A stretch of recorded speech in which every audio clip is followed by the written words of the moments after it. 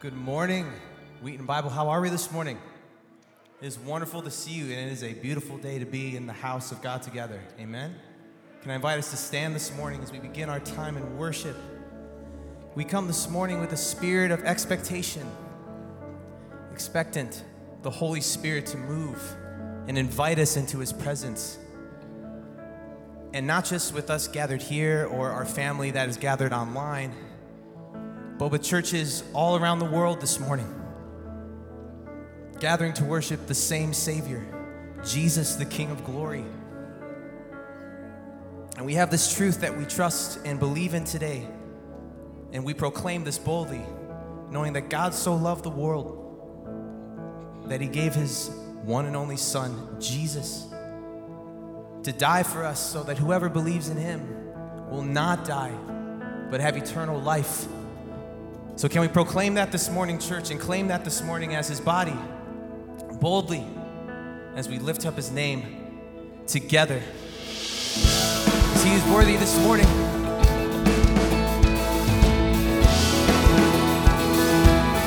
Thank you, Lord.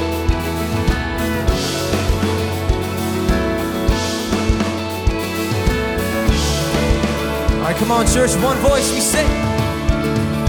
Come on, you. Come all you thirsty, come to the well that never runs dry. Drink of the water, come and thirst no more. Yes. Come all you sinners, come find His mercy. Come to the table, He will satisfy. Taste of His goodness, find what you're looking for. All right, come on, church. One song this morning we sing.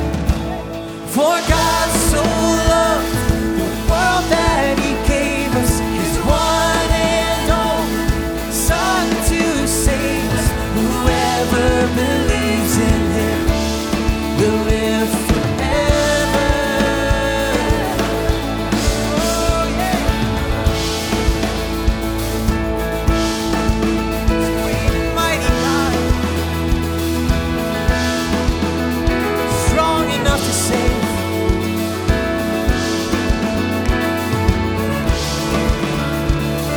Come on, lay it down.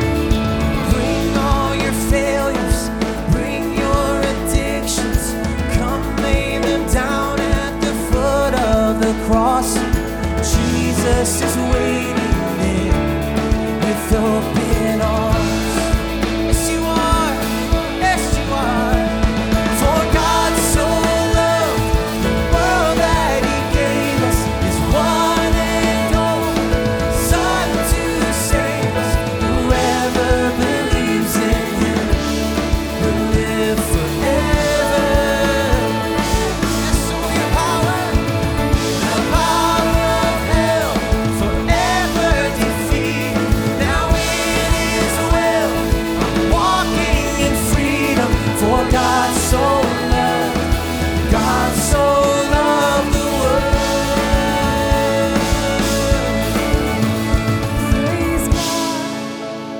Praise God, from whom all blessings flow. Praise Him, for the wonder of His love. We sing, praise God. Praise God, from whom all blessings flow. Praise Him, oh praise Him, for the wonders of His love, His amazing love. Say, for God so loved the world that He gave us His one and only Son to save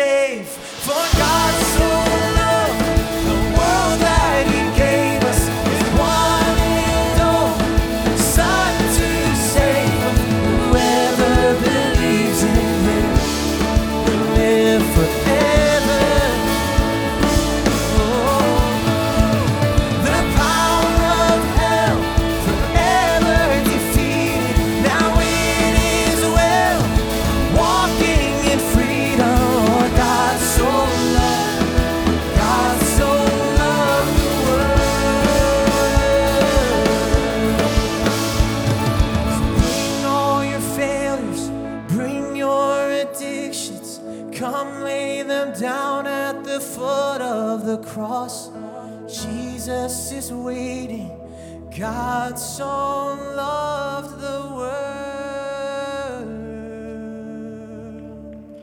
That's right.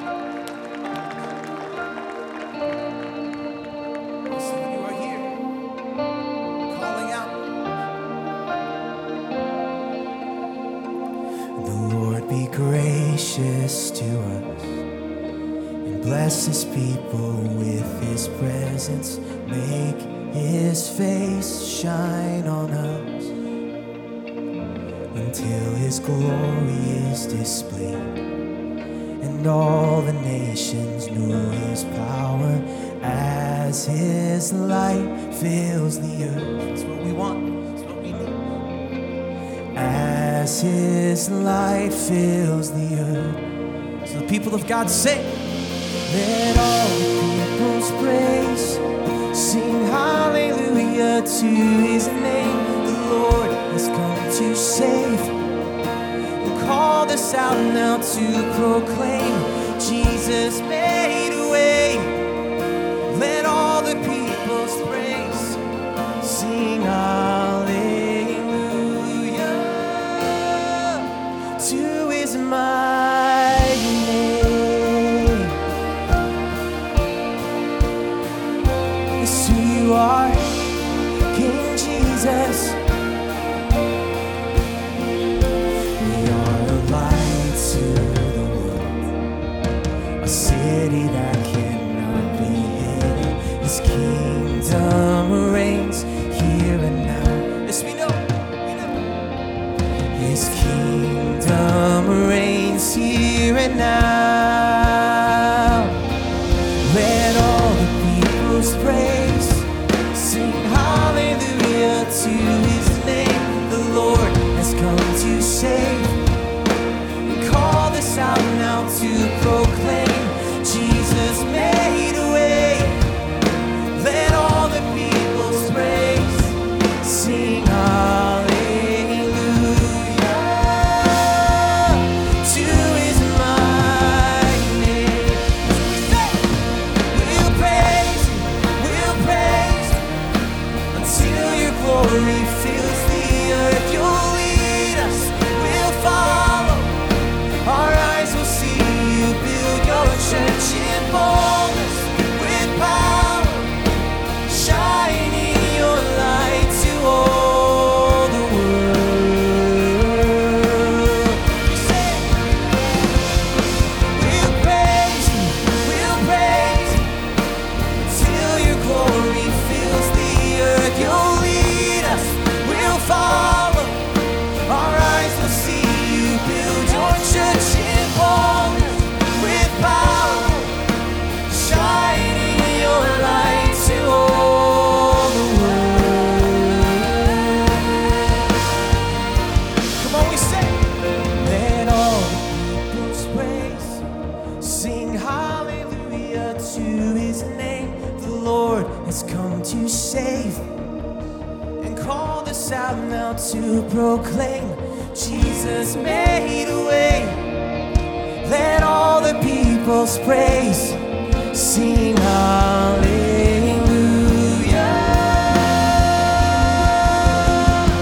Let all the peoples praise. Sing hallelujah to his name. The Lord has come to save. We call this out now to proclaim.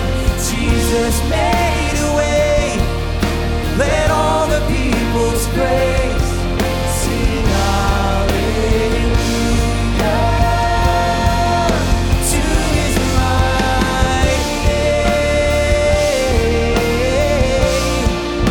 To his mighty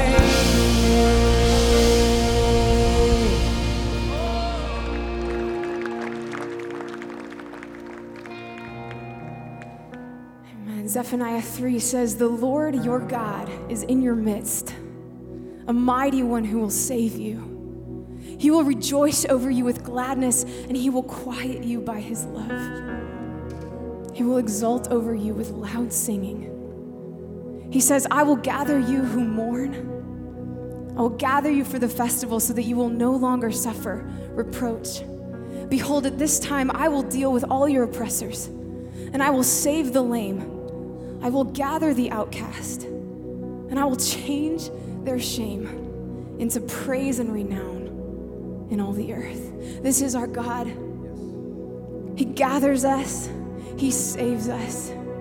He loves us. And so let's praise the name of the one, the Lord our God, together right now. I cast my mind to Calvary, where Jesus bled and died for me. I see his wounds, his hands, his feet, and my Savior on that cursed tree. His body bound and drenched in tears, they laid him down in Joseph's tomb, the entrance sealed by heavy stone, and Messiah still and all alone for me. Oh, praise the name of the Lord our God. Oh, praise his name forevermore. For endless days we will sing your praise. Oh, Lord our God. Then on the third at break of dawn, the Son of Heaven rose again. Oh, trample death, where is your sting? The angels roar for Christ the King. We sing our King. Oh, praise the name of the Lord our God. Oh, praise his name forevermore. For endless days we will sing your praise. Oh, Lord our God. And he will come and we will see him. He shall return in robes of white, the blazing sun shall pierce the night, and I will rise among the saints, and my gaze transfixed on Jesus' face, every tear wipe away. Oh, praise the name of the Lord our God. Oh, praise his name forevermore. For endless days we will sing your praise. Oh, Lord our God.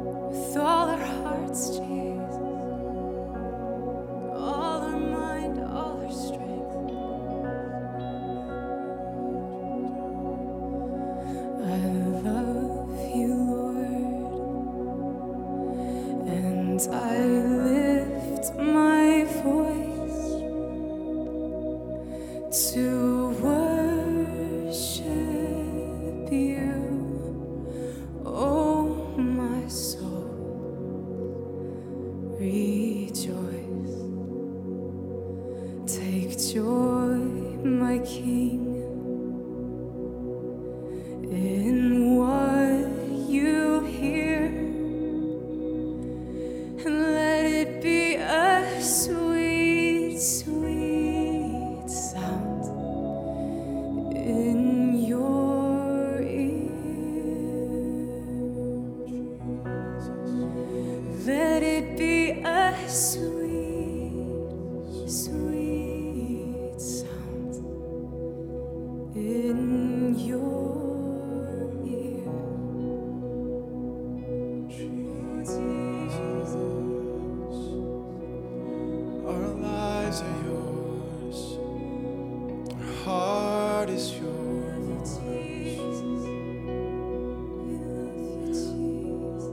All our love is yours.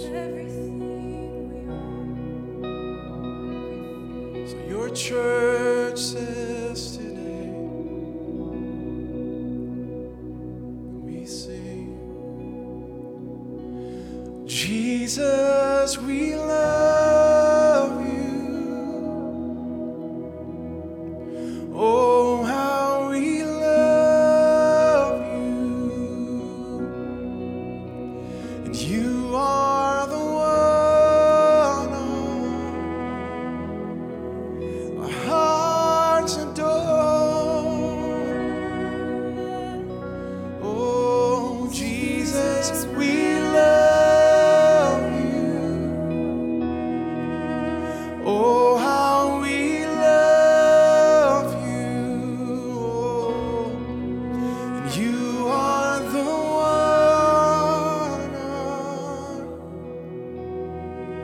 our hearts adore.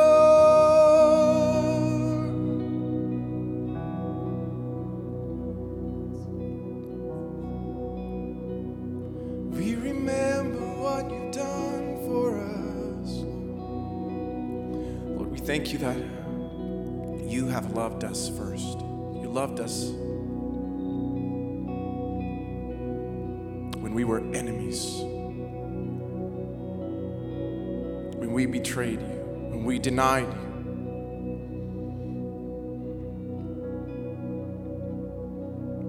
Thank you for the great love with which you've loved your children. Remind us of how great your love for us is this morning. And we pray in Jesus' name. Amen. Amen. Church, you may be seated.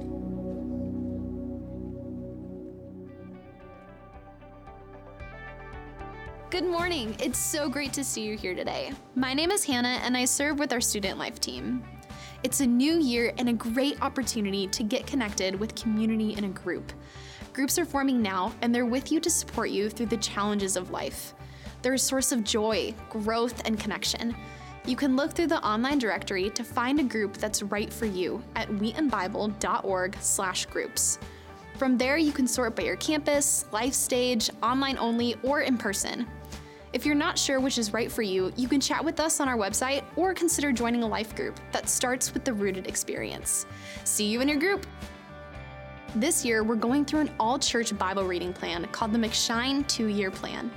You can get the schedule on our website to print out and keep in a good spot. If you've not read yet through the whole Bible, this is a great chance to do it with a community. Today's reading is Genesis 11 and Matthew 10, just 2 chapters, and you can easily read it on a train ride to work, listening to a reading in the car, or while you're having your morning coffee. If you want a devotional to go with the reading, there are excellent devos written by volunteers and staff at our church. You can read on the web or subscribe to have them emailed to you each day. We'll hope you join in. That's all for today. Thanks for spending part of your weekend with us. We hope you have a happy new year.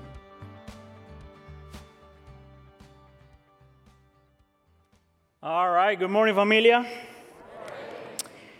Before the preaching of the word, I want to take just a few seconds to both celebrate and to lament.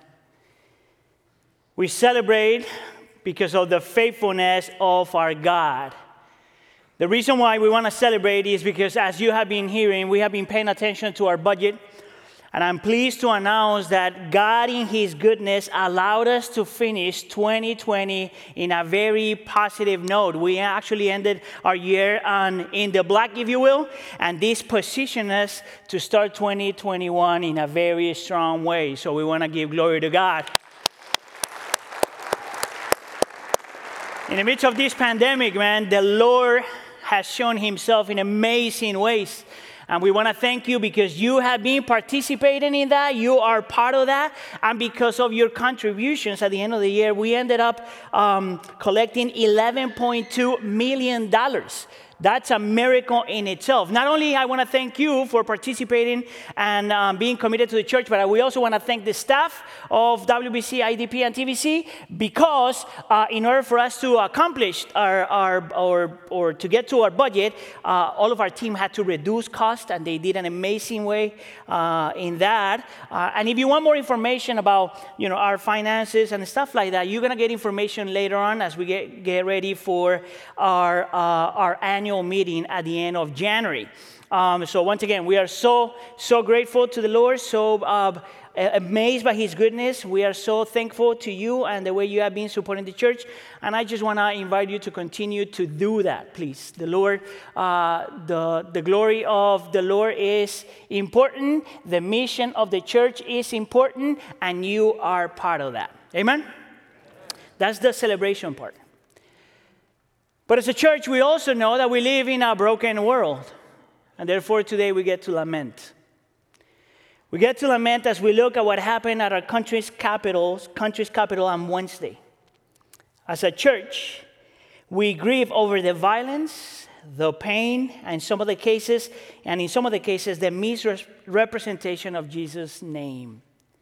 In Matthew chapter 9, Jesus calls His kingdom citizens to be peacemakers. In Micah chapter 6, verse 8, God calls the church to be people who who do justice, who love kindness, who walk humbly with our Lord. In addition to that, the Bible calls us to be people of truth. And so we hold to that reality. No matter what we think about it doesn't matter what we think about the candidates, the reality is that Joe Biden has been elected as president. The pandemic is real. Racial injustice, both personal and systemic, is real. Millions upon millions of babies are being aborted in this country, and sexual abuse and violence of women and children in this country is also real. And so we pray. And so we pray for the peace of our nation, for the welfare and healing of our nation. We are citizens of another kingdom first, but we are also citizens of this country. And so we pray and we act for the good and the flourishing of this country because we have Jesus as our king, a king that is compassionate, a king of truth, a king of grace, a king that was willing to lose his life to save us and teach us how to do the same for him and for others. May we, as a church, Wheaton Bible Church, Iglesia del Pueblo, and Tribe Village, may we reflect the reality of Christ's kingdom in this country for the glory of His name, the joy of His people, and the salvation of the lost. Amen? Let's pray. Lord, we live in a here, not yet reality of the kingdom. We know, Lord, that you already came. We know that Jesus came, lived, died, and resurrected. And everything we experience is an evidence of His grace. This is the reason, Lord, why we can celebrate that you have been faithful to us in so many different ways. But this morning we celebrate that you have been faithful to us financially. That in itself is a miracle. How in the midst of a pandemic you sustain a church like ours. And for that we're grateful. And there's so many different things, Lord, that we could be grateful for, but at the same time we weep. Because we still live in a broken world, a world that will be changed only when Jesus returns. Lord, please forgive us. Forgive us if we have participated in anything that is not giving you glory. Forgive us if we have contributed to hate and pain and struggle and violence in this country. And even if we haven't, Lord, I ask forgiveness on behalf of our country. We ask for forgiveness on behalf of our country. We are representatives of Jesus. Therefore, Lord, we want to live like that. And now, Lord, I pray that you speak to us, that you make the word real to us. In the name of Jesus, we pray. And the church says? All right, so today, I get the privilege to start a brand new series which we have called The Upper Room, 5 Hours with the Master. And what we're going to be doing for the following weeks is we're going to be reading from John chapter 13 all the way to John chapter 17. And this section is known as the Upper Room Discourse. Now, what makes this section unique and beautiful and amazing is that we find Jesus Christ spending 5 hours with the disciples right before he goes to the cross and teaching the disciples what they must remember. Teaching the disciples what is essential both to them and to us, all of that before going to the cross. Now, when I was thinking about this, I remember that someone once said that the most important words a person can say are those words you say when you know that you're about to pass away. I think that's true. I think it is true that if you know that your time is limited, I think it's true that if you know that you're not going to be able to spend more time with your loved ones, I think it's true that when you know that you are not going to be able to see the people you love anymore, every word matters. Every sentence matters. Every conversation matters. Anything we can give the people we love matters. Actually, I got to see that as a real experience in my life. About 10 years ago, maybe like 15 years ago, I got to come back to Colombia after being out of Colombia for 10 years. If you don't know where Colombia is, it's in South America. Therefore, I'm American as well. And I went over there because I wanted to participate. I wanted to be in my brother's wedding. But I got the chance to not only be in my brother's wedding, but I got the chance to see for the last time my great-grandmother on my mother's side. And it was a very special moment. At that time, my great-grandmother is about 94, 95 years old. Everyone knew that she was weak and her time was close. So there was a time in which we come together and we surround her. She was laying in the bed and we surround her. And she could barely speak. But she pauses for a second and she looks at all of us. And then she says this: "Love Jesus, I didn't." Which, by the way, I think she did. There had to be something else going on there. But I've never forgotten those words. Love Jesus. Love Jesus. Something similar to that is what we find here. Something similar to that is what we find in the Upper Room Discourse, in which Jesus is giving his disciples what he considers to be essential before he goes to the cross. And I find it extremely important that the first thing Jesus tells the disciples to do, listen up, church, that the first thing Jesus tells the disciples to do is to love one another. The first essential is that we learn to love one another. Now that's verse 34, John chapter 13, verse 34. But because I want to give you the whole context, we're going to read from verses 31 to 38 of the Gospel of John chapter 13. And a sign of reference to the Lord and his word, could you please stand for the reading of God's word? If you're still here with me, could you please say, "I'm here"? I'm here. John chapter 13, starting in verse 31. When he was gone, that's talking about Judas, Jesus said, Now the Son of Man is glorified, and God is glorified in him. If God is glorified in him, God will glorify the Son in himself and will glorify him at once. My children, I will be with you only a little longer. You will look for me, and just as I told the Jews, so I tell you now, where I am going, you cannot come. A new command I give you, love one another. As I have loved you, so you must love one another. By this, everyone will know that you are my disciples if you love one another. Verse 36. Simon Peter asked him, Lord, where are you going? Jesus replied, where I am going, you cannot follow now, but you will follow later. Peter asked, Lord, why can I follow you now? I will lay down my life for you. Verse 38. Then Jesus answered, would you really lay down your life for me? Very truly I tell you, before the rooster crows, you will disown me 3 times. Lord, once again, we pray that you speak to us by the power, the presence, the person, and the ministry of the Holy Spirit.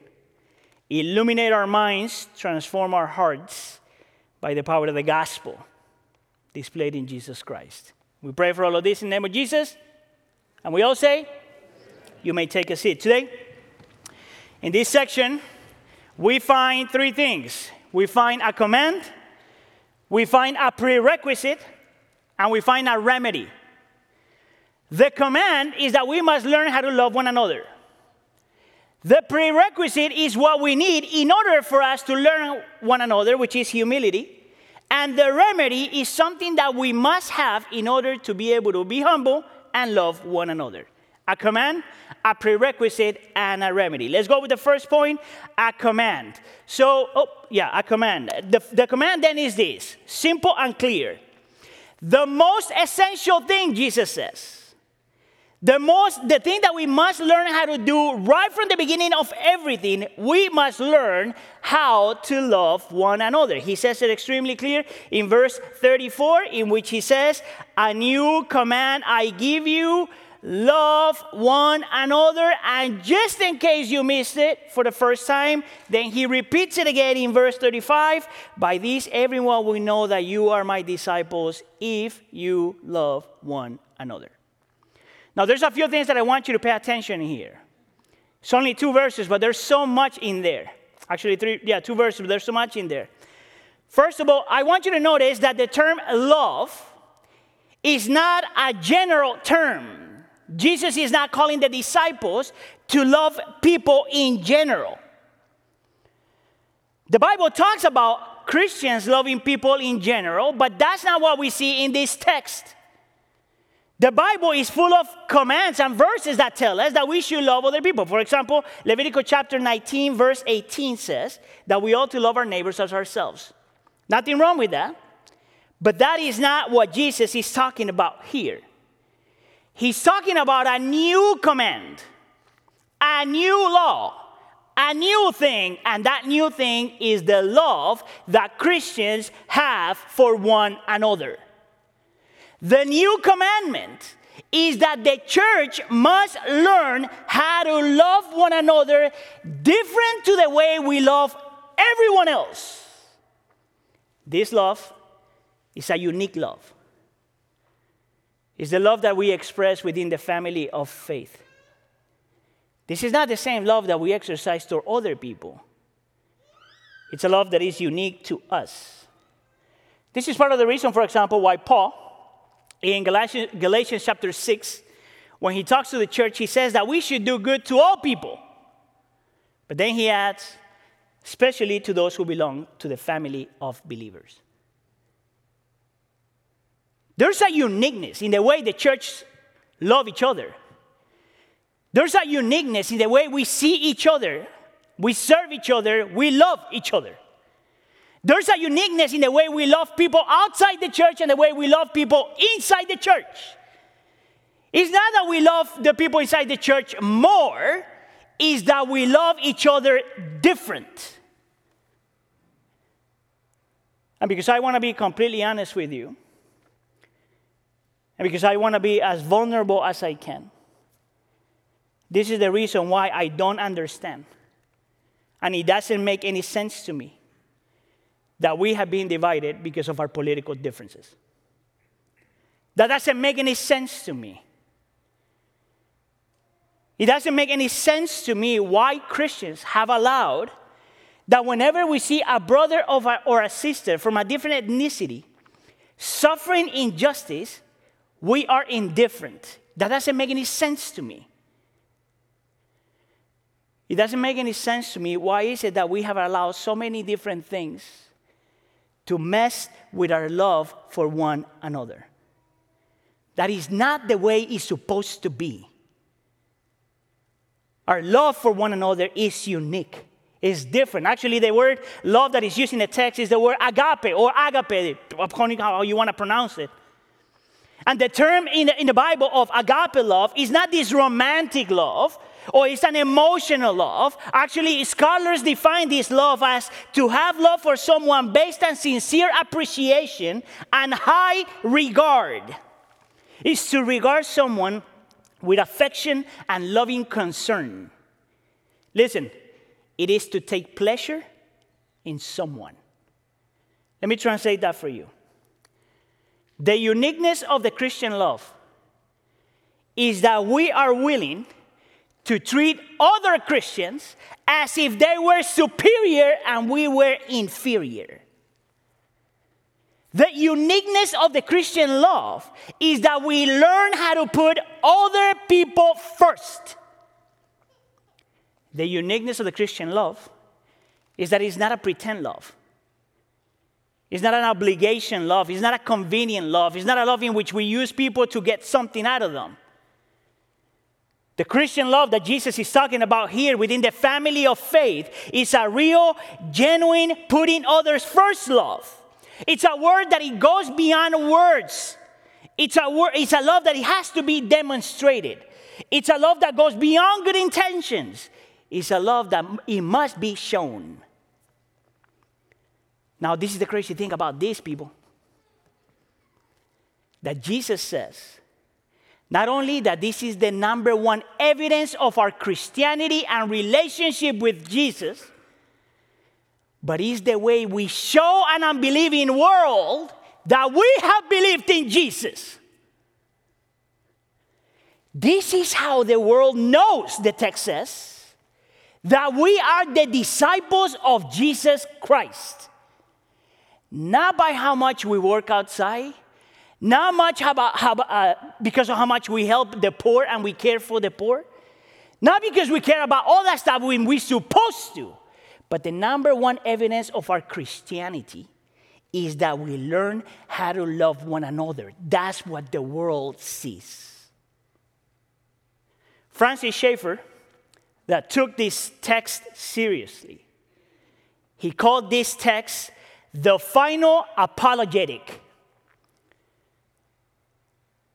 To be an apologetic means that you present a defense of your faith. And what Francis Schaeffer says is that the best way we show an unbelieving world that Jesus is real, that we have been converted, that we have been transformed, is when we learn how to love one another. So let me read this to you. In the midst of this world, in the midst of this present dying culture, Jesus is giving a right to the world. Upon his authority, he gives the world the right to judge whether you and I are born again Christians on the basis of our observable love toward all Christians. All Christians. Not the ones you like, not the ones that look like you. All Christians. We must not forget the final apologetic. Our love must have a form that the world may observe. It must be seeable.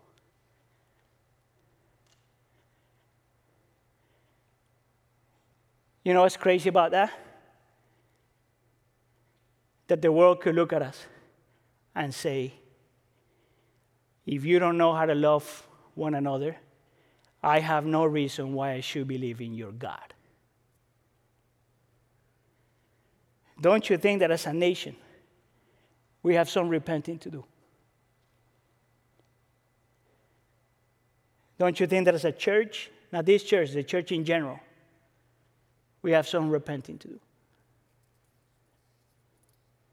Maybe, just maybe. This is the reason why we're not reaching as many people as we did in the past. The first essential thing that Jesus wants to give his disciples, and the first thing that Jesus wants to give us before he goes to the cross is that we learn to love one another. Really, that we learn how to love one another. There's a problem, though. The problem is that we all know that. I mean, this is no new information. If you have been in the church for more than a day, you probably heard somebody tell you that you're supposed to love other Christians. That's not the problem. The problem is that we have a different definition of what love is from the Bible. So the Bible is going to give us a definition of what Christian love looks like, and we have a different definition. And what Jesus is going to do for us is not that he's going to give us a definition, because definitions doesn't have the power to change you. What he is going to do is to show us what real, genuine Christian love for one another looks like. How do I know that that's what Jesus is going to do? Because right in the middle of verse 34, he says this: "A new command I give you, love one another as I have loved you. You must love one another." Can you say the word must? You know what that means? That's not an option, people. This is not a suggestion. Hey, you guys, I suggest that you should love one another. Maybe you should consider loving one another. I think it's a great idea that you love one another. No, Jesus says, just as I have loved you, you must love one another. And this is the kind of love Jesus talks about. Humbled love. And this is going to lead us to the second point. This is the prerequisite of love. Humility. Now listen, I don't know what your feeling is with the word prerequisite, but when I was in college, I hated that word. Because whenever, so you've gone to college, right? So whenever I wanted to register to a class, if I looked, the prerequisites of that class would always tell me, brother, you got to study a little more before you take this class. Right? So if I want to take Calculus 3 to graduate quick, the prerequisite was to take Calculus 1 and Calculus 2. So the principle is this, that we cannot pretend or even try to love one another if we don't have the prerequisite right. And the prerequisite is humility. What Jesus is going to show us right now is that the enemy of the unity and the love of the church is pride, and the solution is humility. In other words, that unless you and I learn how to live humble lives, we will never be able to love other people. Impossible. How do I know that? Well, in order for me to explain the whole thing, we actually got to read the entire chapter 13, but I don't have the time to do that. So what I'm going to do is I'm going to give you sections of chapter 13 to show you how is it that Jesus showed the disciples what the Christian love for one another looks like. And everything starts, of course, in verse 1. Now, it says that this happened right before the Passover festival. So just in case there's anybody here that never heard of that term, the Passover festival was an annual celebration that the Jews celebrated to remember how God delivered the Israelites from Egypt. Every year they would do this celebration, every year. And it says that Jesus knew that the hour had come. The word hour in the Gospel of John is always in reference to the cross. In other words, Jesus already knew that he was going to die. And he says, Jesus knew that the hour had come for him to leave this world and go to the Father. Pay attention here. Having loved his own who were in the world, he loved them to the end. That phrase in the end is extremely important.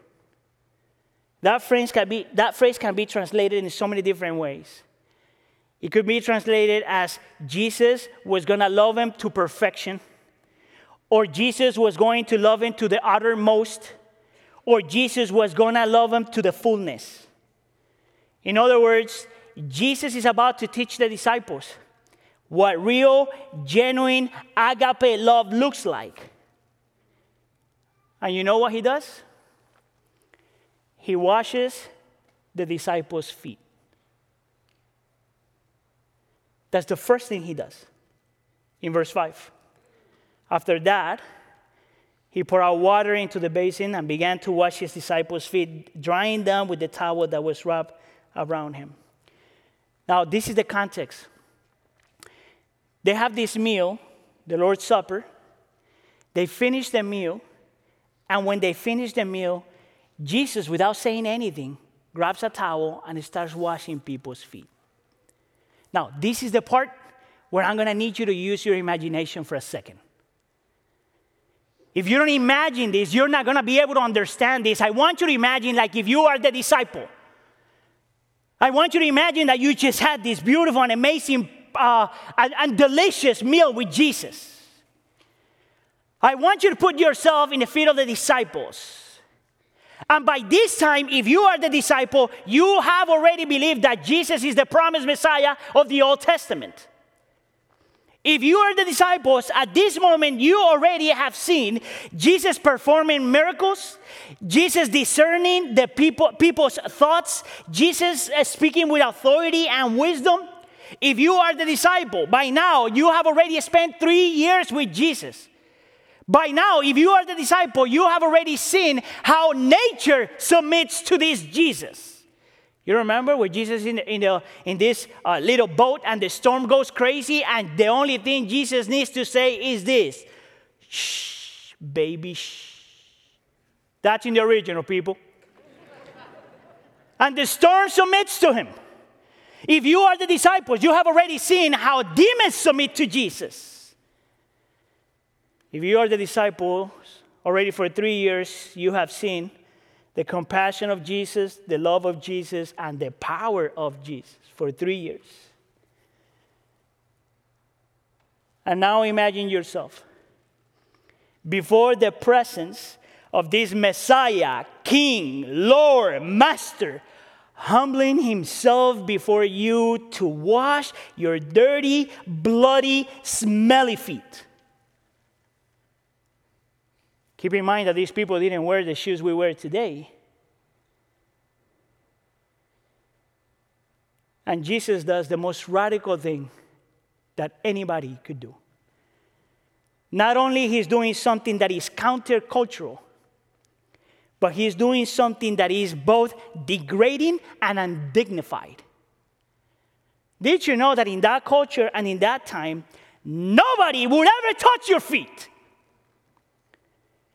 The only person that were allowed to touch your feet were not even the slaves of the Jews, but the slaves or the pagans, the Gentiles. And yet we have the Master, King, Lord, Savior, Messiah, powerful God, humbling himself to wash the disciples' feet. If you are familiar with that narrative, you might remember that when Jesus goes to Peter, Peter reacts and says, "You shall never wash my feet." The word "shall never" there is emphatic. It's almost like if Paul is saying something like, Jesus, you should never, I'm never, ever, ever, ever, ever, ever going to allow you to touch my feet. Because in that culture and in that time, no one would do that, and even less a person of authority and respect. And Jesus can sense that. And Jesus can see that, and that's why in verse 12 he asks the question, do you understand what I have done for you? Now we start to understand what loving one another within the family of faith looks like. Now we begin to understand that without us being able to humble ourselves, to exalt others, we don't know how to love one another. And just in case the disciples missed it, look at what Jesus tells them in verse 13. You call me teacher and Lord, and rightly so, for that is what I am. Verse 14. Now that I, your Lord and teacher, have washed your feet, you also should wash one another's feet. Stop right there.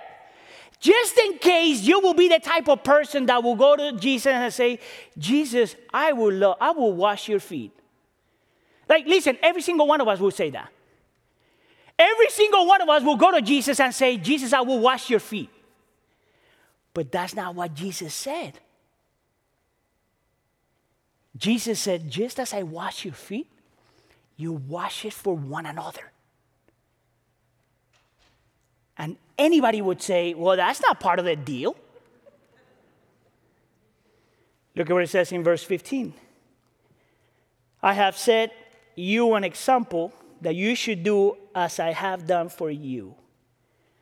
Very truly, I tell you, no servant is greater than his master, nor is a messenger greater than the one who sent him. You know what that means? If I, Jesus, King, Lord, Master, Savior, Messiah, humble myself to wash your feet, what excuse do you have if you don't want to learn how to love other people? Humble yourself. I hope you understand that this is symbolism. I hope you understand that when Jesus is teaching us and calling us to wash each other's feet, it's a symbolism to explain that we are called to exercise humility. Because without humility, there is no love. I have been reading a book just for personal growth from an author called Paul Miller. The name of the book is The J Curve, Dying and Raising with Jesus Every Day. And he's got a definition of love that I've never heard before. He says this: love is the art of disappearing. It is to take the form of a slave. And humility is the art of disappearing for the sake of love. Let me explain it to you. If you want to see what real love within the family of faith looks like, you have to be okay with not being the center of attention. You have to be okay with not being in the spotlight. You have to be okay with being unnoticed. You know how many people have left the church because nobody noticed me? That's an issue. I mean, for us as a church, we should be more welcoming. But for the other people, that's an issue. Because real love does not mind disappearing. Another author puts it like this: love is not about you complete me. Jerry Maguire. Love is about how can I complete you.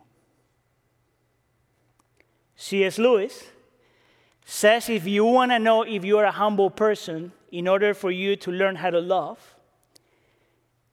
listen to this. A humble person never thinks that he or she is humble. You know how many people I've talked to? I'm so humble. You just messed it up, dude. This is what he says. A humble person, he wouldn't even be thinking of himself at all. That's what love is. When I can wash your feet and I don't have to think of myself. When I can serve you and I don't have to think of myself. Now, here's the question we got to ask the text, because why would Jesus talk to the disciples about that there? Well, this is amazing. When you read the Gospels, my invitation is that you read all 4 Gospels so you get the full picture of every single thing that happened with Jesus. So when you read the Gospel of John, you got this event, right, in which Jesus is celebrating the Last Supper, right? And then he's going to wash the disciples' feet. But if you want to understand why is it that Jesus is telling this to the disciples, you have to read the Gospel of Luke, chapter 22. Whenever you get a chance, go to read verses 24 to 27. Because the Gospel of Luke is going to show us a conversation that happened between the Last Supper and Jesus that washing the disciples' feet. Right in between, people. And this is the conversation. Listen up. Jesus tells the disciples, I'm going to die. My hour has come. And right before he gets up to wash the disciples' feet, the disciples start to have a crazy conversation among the group. You know what the question was? Who's going to be the greatest then? Jesus is talking about going to the cross for the forgiveness of their sins, and they're thinking, wait, hold on a second, who's going to be number 1 now? I mean, who's going to take your place, Jesus? Who's going to be number 1? Who's going to be number 2? Who's going to have this position and this title? You know why Jesus is making this statement? Because the disciples struggle with pride just as much as we today struggle with pride. Because we have this obsession with recognition and admiration and the respect of people and titles and positions. Because as a culture and as a nation, we are obsessed with ourselves. That's why the most popular words are self-esteem, self-love, self-fulfillment, and any selfish pursuit. This is the reason why we promote ourselves relentlessly. This is the reason why we put ourselves first. You know how I know that? All you have to do is check your social media. Just check it, and you will see how much we are desperate to promote ourselves. You know what's crazy, though? That in our culture, pride is normal. And our culture celebrates pride. And pride is a virtue. And humility is weakness. Don't you think that maybe, just maybe, we have believed the same lie? Are you guys familiar with the comedian Jim Gaffigan? He says that one of the evidences that our culture is narcissistic, when we think about ourselves only and we elevate ourselves, if you want to know how narcissistic we are, all you have to do is go to the gym and see why is it that there's mirrors on the wall. And this is the reason. This is what he says. When I go to the gym, and he's being sarcastic, okay? He says, when I go to the gym, I want to look at myself while I work on myself. I should make a recording so I can listen to myself, while I look at myself, while I work on myself, as I read the Myself magazine, so I can improve myself. And then maybe I'll go to my Facebook, or Instagram, or Snapchat, and look at the photos of myself and read what myself has written about myself. How many of you guys are guilty of that? Don't raise your hand. Don't you think that maybe part of the reason why, as a church, not this church alone, the Church of Jesus Christ, we have allowed divisions to come in between, and we don't weep when people weep, is because we don't know how to love. And we don't know how to love because we don't know how to humble ourselves.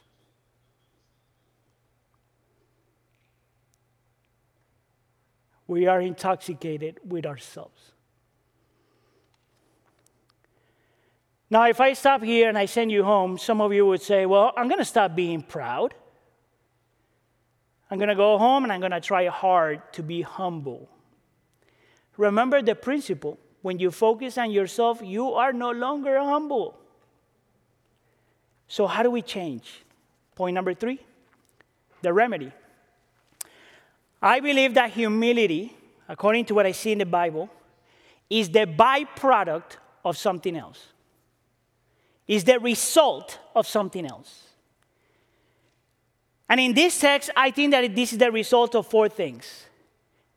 Number 1 is the result when you see the broken heart of God in regards to your sin.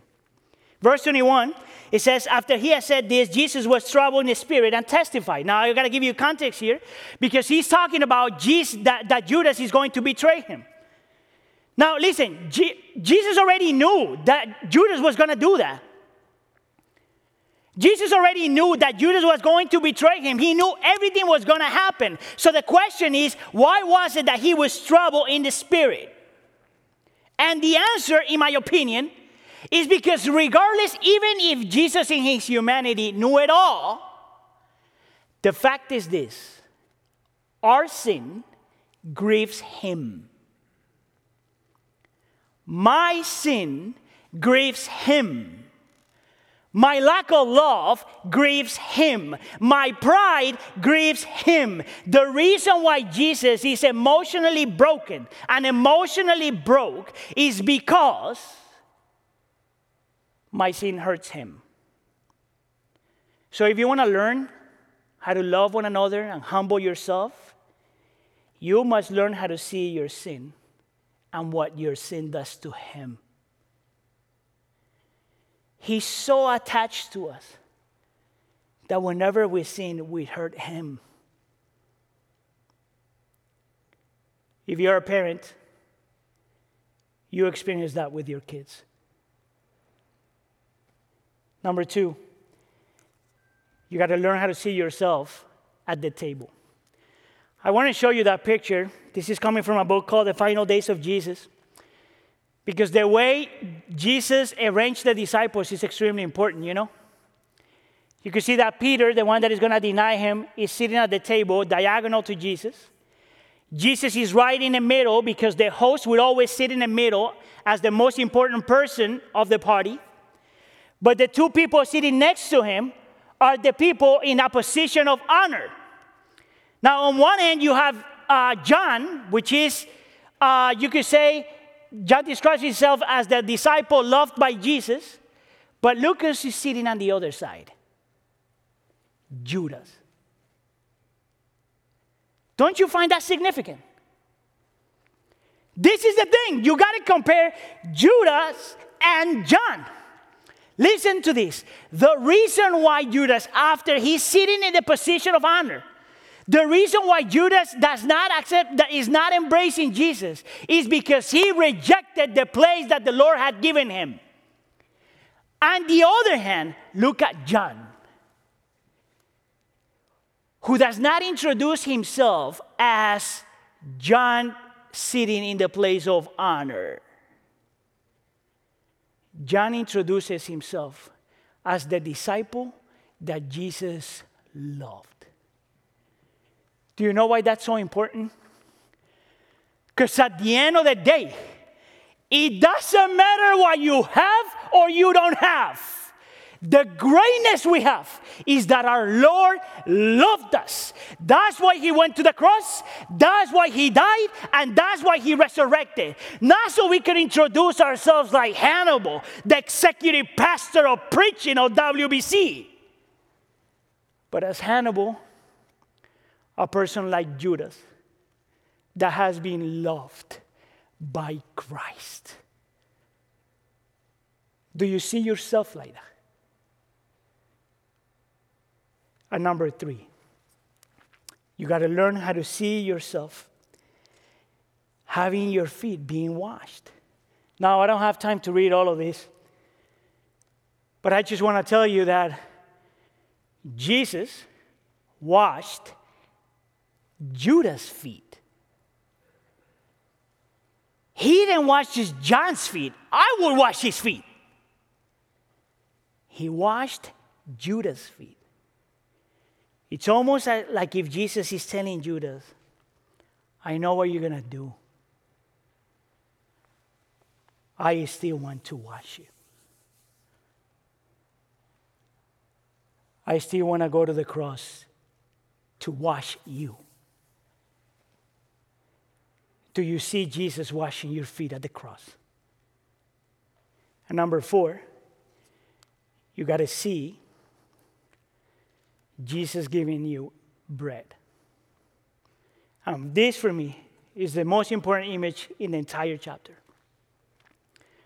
I've shared this with you, but when Jesus grabs the piece of bread and give it to Judas, he's doing something that in that culture and at that time was completely acceptable. If you would do that to anybody, you are saying you are accepted. You are welcome to my table. I want you for me. And he does that to Judas, knowing that he will betray him. I want you for me. And he rejected him. I am Judas. You are Judas. And he gave you bread. Did you take it? Did you take it? Let's pray. Lord, we know that humility is not one of those things that we could just work on. Lord, we know that humility is the byproduct of us seeing ourselves sitting on the table, seeing ourselves, seeing our sin, what our sin does to you, seeing ourselves being washed by the blood of Jesus Christ, and seeing ourselves as being accepted and welcome to your table. Please, I pray that by the power of the Spirit, you help us believe that. Not just so we could learn how to humble ourselves, but so we can learn how to love one another. Please make it happen. And we pray for all this in the name of Jesus. And the church says, Church, let's stand together. In a moment, we are going to take communion together. We're going to remember and reenact that Passover meal. We're going to be reminded of the cost that Jesus paid so that we could be free, so that we could be saved, so that we could be accepted. But before we do that, we want to sing this song that our team has written for this very purpose, and it's to prepare our hearts before we come to the table, to remind ourselves of God's amazing love for us. So let's sing this song together. This is called At Your Table.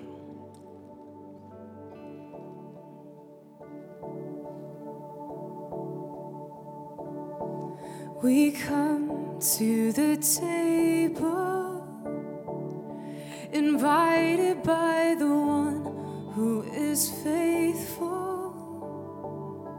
who gave his life for us, and we are broken. But through the body and the blood, we're made beautiful.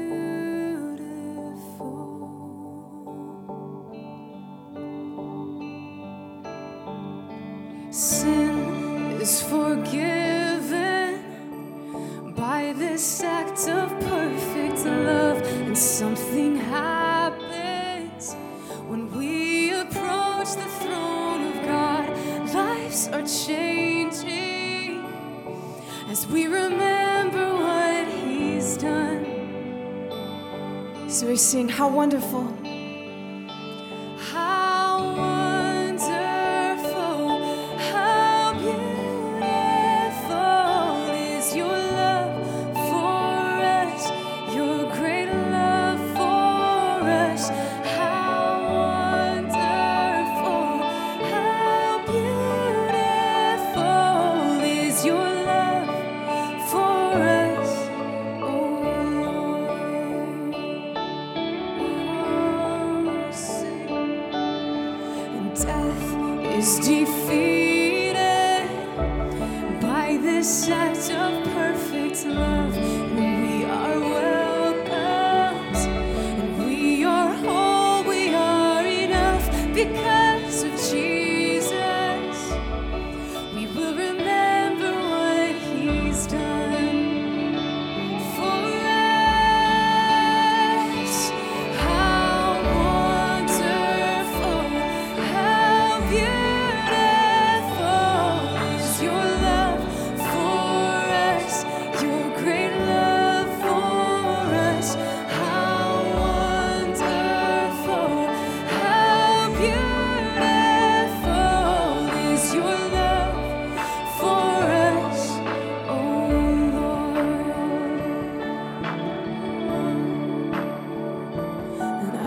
your table, I am clean,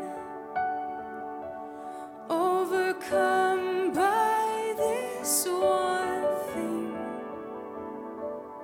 that you have given me your name and called me to your family. At your table there's a place for me.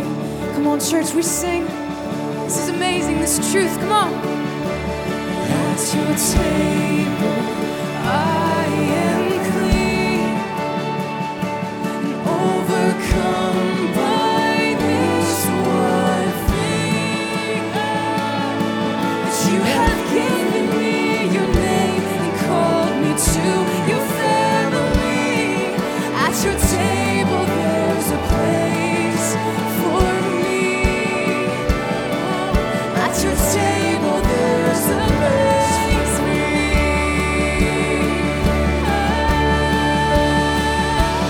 How wonderful, how beautiful is your love for us, your great love for us. How wonderful, how beautiful is your love for us. How wonderful, how beautiful is your love for us, your great love for us. How wonderful, how beautiful is your love for us, oh Lord, is your love for us, is your love for us.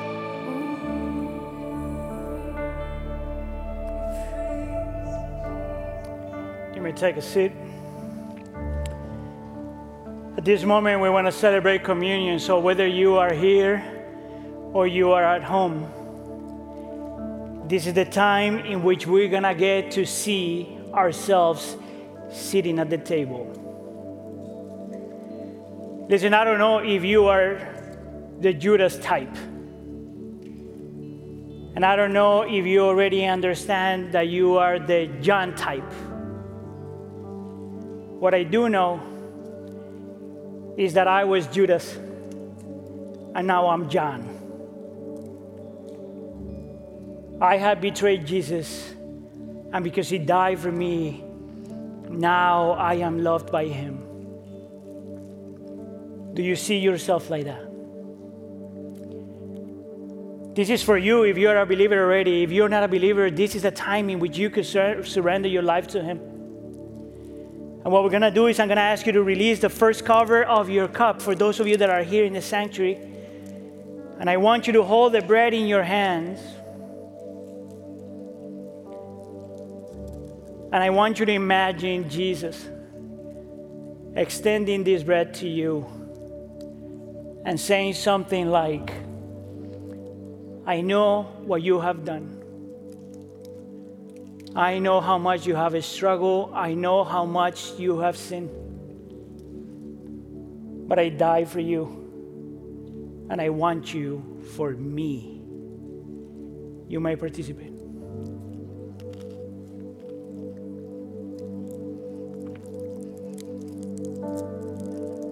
And now you can release the second cover of the cup. And here's the word of Jesus. This cup is the new covenant in my blood. Do this whenever you drink it in remembrance of me. It is this blood that makes you acceptable to him. You may drink. Lord, we pray that just like these elements enter into our system,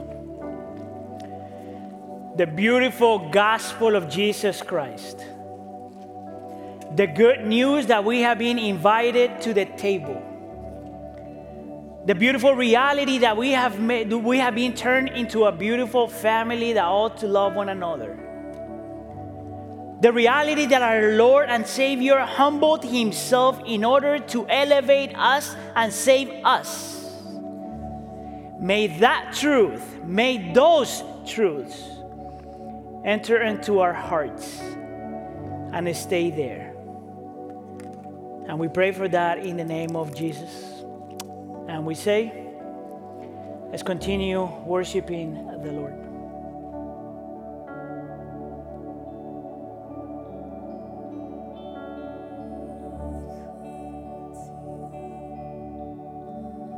So we're going to sing this together as our response.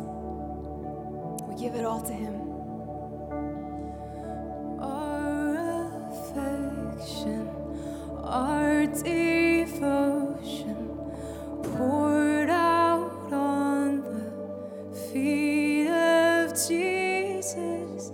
Our affections, our devotion, poured out on the feet of Jesus. We love you. Oh, how we love you, Jesus. And you are the one our hearts adore. Come on, everything we are, everything we have, we sing that Jesus, we love you. Oh, how we love you. And you are the one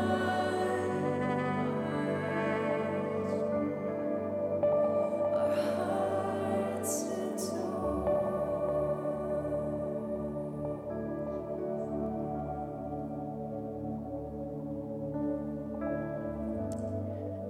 One of the beautiful things about John chapter 13 through 17 is that this is the set of teachings Jesus gives the disciples before he sent them into the world. And I'm going to ask Shelton Thompson the fourth to come to the stage, because today we have the blessing to send as a church and to bless as a church Shelton, as he's gonna go for 2 years to the Dominican Republic, which is a place where our worship pastor comes from. It's all right over there. And we are so grateful that we get to see one of our own surrendering his life for the sake of others. How about we give glory to God for that?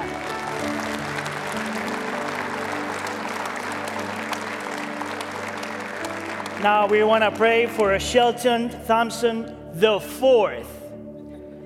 The fourth. There's got to be more names in your family, I'm assuming. Can you please reach out? We're going to pray for him. Lord, we thank you so much for your love and your mercy.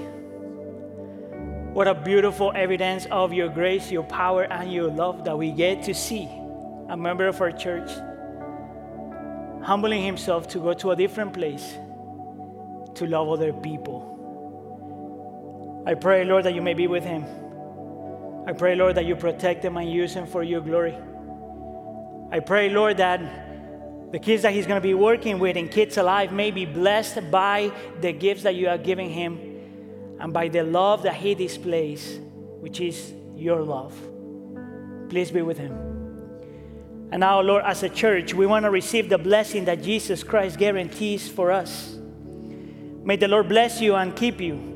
May the Lord make his face shine on you and be gracious to you. May the Lord turn his face toward you and give you peace. And the church says, we love you. Thanks for being here. Church, you are sent. Have a blessed day. Thank you, Lord.